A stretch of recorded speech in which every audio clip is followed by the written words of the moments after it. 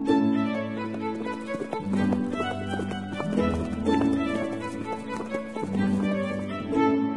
listening to Nick Luck Daily. This edition is brought to you by FitzDares, by the Racehorse Owners Association, and by Thoroughbred Racing Commentary's Global Rankings.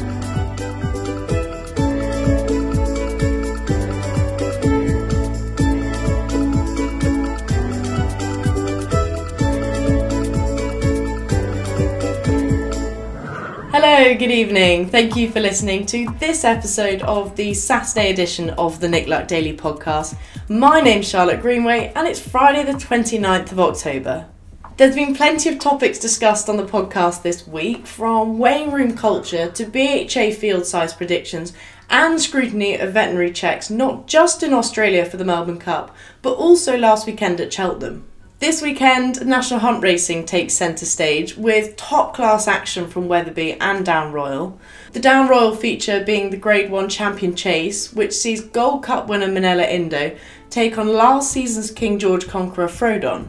Throw a race-fit Galvin into the mix as well, and the supremely talented Delta work, and that should make for cracking viewing. Wetherby's feature is the Charlie Hall Chase, and Surname, once the highest rated chaser in the UK, is looking to put his disappointing and lacklustre performances since winning this race last season behind him. Trained by Paul Nicholls, Nick caught up with his assistant trainer Harry Durham earlier in the week and asked him whether he believes that Surname still retains his ability. Well, hopefully he's got all of his ability left. I mean, obviously he's not getting any younger, but he's not been a horse that's raced an awful lot. My view has always been with him is the engine has always been there. It's just in his head. His record fresh is very, very good. He's certainly shown all the right signs at home that he looks in good nick. He's moving very well, which is important for him. And you know, we're hopeful of a big run, but he's coming there with a lot of questions to answer. But sure, Paul wouldn't be going there if he didn't think he could answer them. Okay. When he runs badly, is it in his head or his body? Very, very hard to answer. He's probably not the easiest horse to train. He's big. His breathing's bothered him a bit throughout his life. But I suspect that a horse like him of his size that probably gives himself hard races, maybe it is a little bit in his body as well. I would suspect that his record fresh suggests that when he's not had a race for a while and he's on the back of a break, it's probably when to catch him. So it probably does suggest that after he's had a run, he feels a few bits and bobs around his body. So hopefully being fresh and well, off the back of a really, really good prep, we hope is the time to catch him. And he obviously enjoyed Wetherby last season. Everything's gone well, so you know we hope he can return to something like his best. Clondor Castle has been ultra consistent over fences and finished second in the Betway Bowl at Aintree at the end of last season, albeit well beaten, and he looks to be the main danger to Surname. His trainer Tom George spoke to Nick very briefly this morning and shared his hopes for tomorrow. Yeah, we've been delighted with him for his preparation. Has been perfect. He's had a couple of trips away. My concern at the moment is they've been watering and there's unbelievable amount of rain up in the north, so I just hope they don't get too much at Wetherby on water ground. But good soft ground would be fine for him, and it's a nice starting point for him for the season. Is he a horse who can run well fresh? Have you got him right where you want him? He's always going to improve a bit, but he was second in the old road chase last year. He's a lot more together than he was then. So I think he's there to put in a good show as long as the ground just doesn't get too deep. The race that stops the nation, the Melbourne Cup, takes place on Tuesday, 4 a.m. UK time. Unfortunately, we did hear this morning that the sole British representative and second favourite for the race, Spanish Mission, is an uncertain starter because he failed his pre-race veterinary inspection, but he does have a chance to pass this tomorrow morning, so we'll be keeping our fingers crossed. It'll be a nervous wait for Andrew Balding and Team Valor. However, the favourite for the race is Incentivise, trained by Peter Moody, and James Willoughby predicts that he should win this race impressively, according to the TRC Global Rankings, as he explained to Nick this morning. So we have to make this clear here, in that I think Incentivise carries not just the hopes of his supporters and his connections, But this formerly great race as well, and I use that term advisedly. Clearly, the Melbourne Cup will retain its status locally, but these protectionist measures, and that's what they are, these protectionist measures are going to severely dent the reputation of the Melbourne Cup on the global stage. As a handicapper, I would expect that the computer rating for this race will come out £6 to £7 lower than normal, unless Incentivise runs away with it. And that's why I'm focusing on him as carrying the hopes, really, of a race on his shoulders. James, Incentivise is clearly a very good horse by anybody's standards. From what you're saying, it sounds as though you don't think he's just got to win. He's got to win easily. Because his figure dictates, his performance level dictates that that's what he should do. Now, can he do it over 2 miles in a big field with all the normal variables of the Melbourne Cup? That's the question for him. And that's when we see the true competitiveness and standing of a horse on the global scale. He's already world number 13. If he delivers, even though he's supposed to win on the figures, if he delivers, then he's going to really shoot probably into the top 6 or 7 in the world, possibly even higher, depending on the style he does it. But what I guess the race doesn't want is a kind of heads and necks finish with perhaps a horse who is patently below the standard that would have really been able to withstand a European challenger. That's the point, isn't it? The point is, yes, you can make it difficult for the European challengers to go there because people don't like the parade of kind of European winners. But the cost of that is that people are going to perhaps look at your race and just say it isn't as good as it used to be. And that's the thing, isn't it, about all races. We don't just compare them with their entire history. We tend to compare them with their recent past. And Incentivise's figures say that he should win this cup.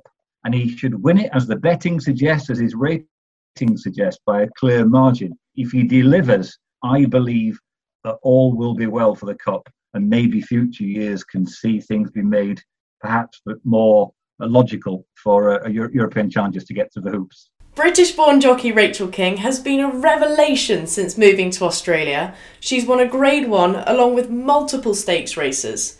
She rides ex-European horse Pondus in the Melbourne Cup, and Nick caught up with her in the week to ask how much she was looking forward to it. Yeah, very excited. I'm actually just currently on my way driving down to Melbourne because we're a bit of COVID restrictions, not allowed to get on a public flight, so definitely the excitement is going to help me for I think it's 8.5 hours I've got to drive. So, luckily I've got plenty to think about and, plenty to look forward to. Just before we talk about Pondus, just how hard has it been for sort of regionally based riders in Australia to kind of still carve out a living while you've been subject to some of the strictest restrictions in the world? To be honest, for me personally, I've been pretty lucky sort of being based in Sydney. We were split into sort of jockey zones as such, and I was in the Sydney zone.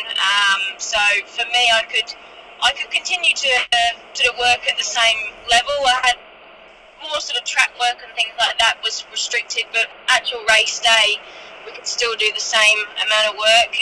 But then just trying to travel interstate is obviously a bit harder. It's getting a little bit easier. I don't have to do any quarantine going to Melbourne, but I just have to do 5 days sort of home isolation on the way home. So it's a small sacrifice to be able to ride in the Melbourne Cup. And how did the ride come about? I actually just got a message from Nick Williams himself, and then again, and from Lloyd as well. So I think I had a horse that was aiming for the Cup, a horse called Harpo Marx, who actually used to be in England as well.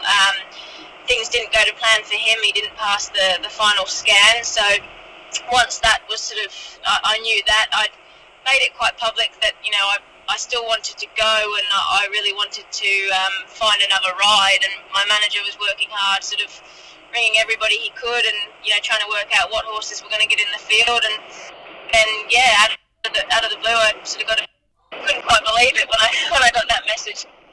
And when we last sort of spoke 2 or 3 years ago, your career trajectory was on a pretty rapid upward curve, and it's pretty well continued the same way, hasn't it?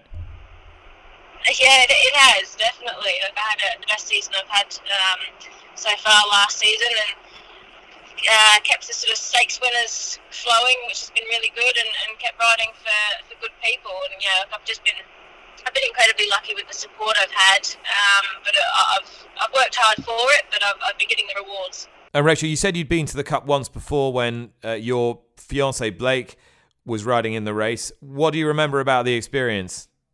Yeah, it was an incredible day. I remember it's always a big day racing everywhere in the whole of the country. So I sort of sacrificed a day off and went down, and it was probably the best thing I ever did. It was fantastic. The atmosphere was amazing, and to be able to go and watch that and just sort of soak it all in, I think it's quite nice having done that. And now this time, to be on the other side of the fence is going to be really exciting. And I suppose the key point is, has Pondus got a chance?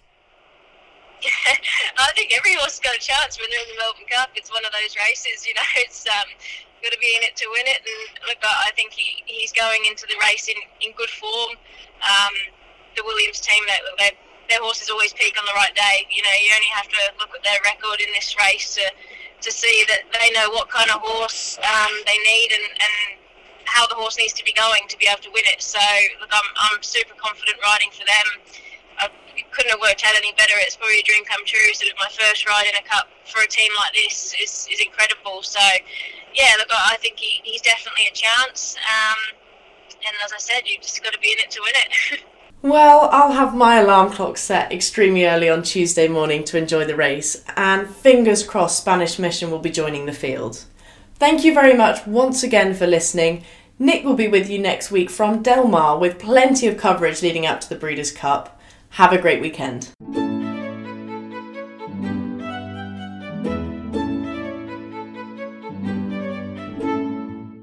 You've been listening to Nick Luck Daily, brought to you in association with FitzDares, the Racehorse Owners Association, and Thoroughbred Racing Commentary.